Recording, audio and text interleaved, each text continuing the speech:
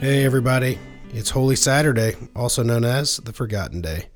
Today we'll be reading in Matthew 27, 62 through 66.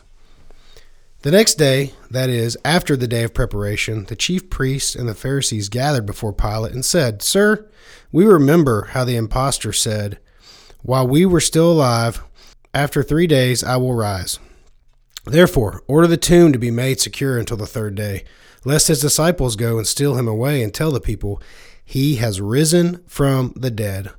And the last fraud will be worse than the first." Pilate said to them, "You have a guard of soldiers. Go, make it as secure as you can."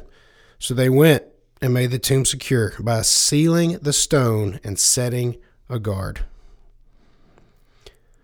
Less it is written about the Saturday following Jesus' crucifixion than any other in the scope of this week. Yet, what makes it unique is that this is the only full day in history where the body of Christ lies buried in a cave. Yesterday, he was crucified. Tomorrow, he rises from the grave. But what about today?